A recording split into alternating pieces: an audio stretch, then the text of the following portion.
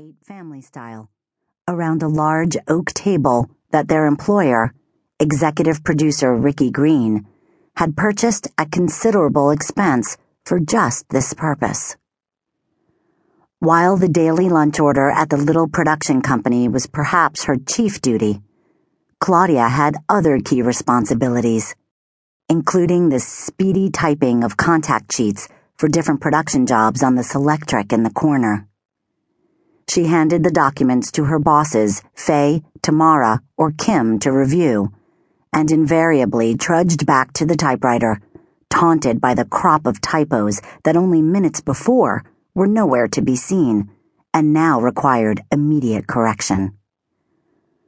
Claudia ran errands and picked up giant brown paper-wrapped bunches of flowers from the wholesaler on 27th Street.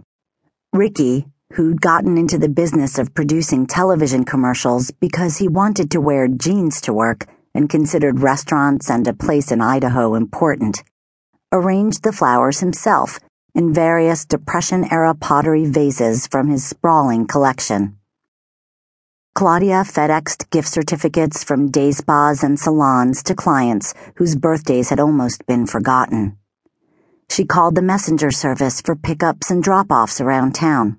She greeted, with a wink, the various rangy, ripe, dreadlocked, tattooed, gold-toothed, knit-capped dude bros whose cycling cleats clattered on the parquet and whose public enemy pounded through their Walkman headphones as they waited for a signature, while her bosses tensed, silently calculating the degree of sexual threat the messengers posed.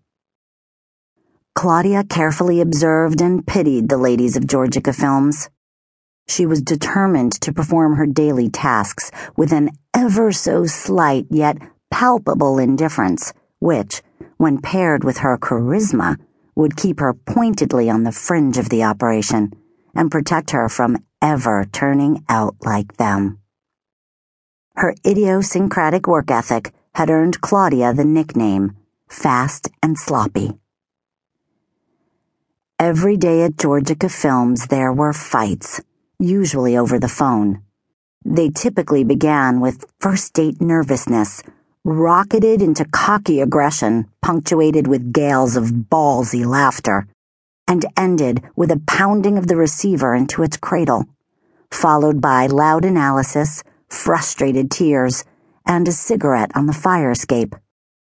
Faye, Tamara, and Kim screamed at production managers and casting directors on the phone. Hours later, they would call back and laugh it off, comrades once again. This style of conflict resolution was a new one for Claudia.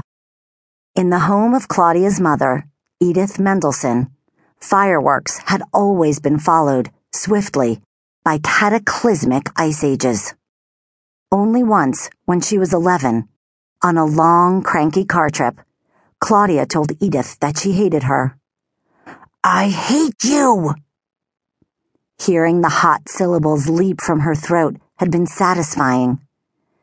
She'd heard other children rage at their parents similarly, with negligible consequences, and telling her mother she hated her made young Claudia feel, briefly, normal.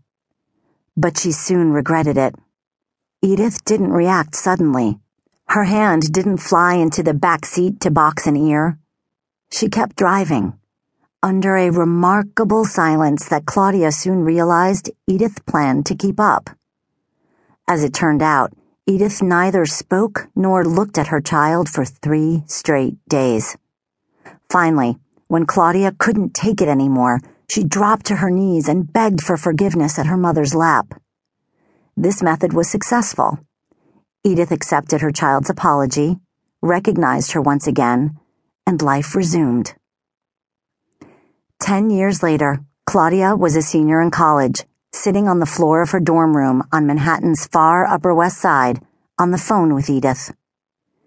In 1 week, Claudia would graduate and set out to seek God knows what. She was afraid. Over the last month, she'd visited several of her favorite professors at their office hours to ask what they thought, but none of them had a particular plan of action in mind for her.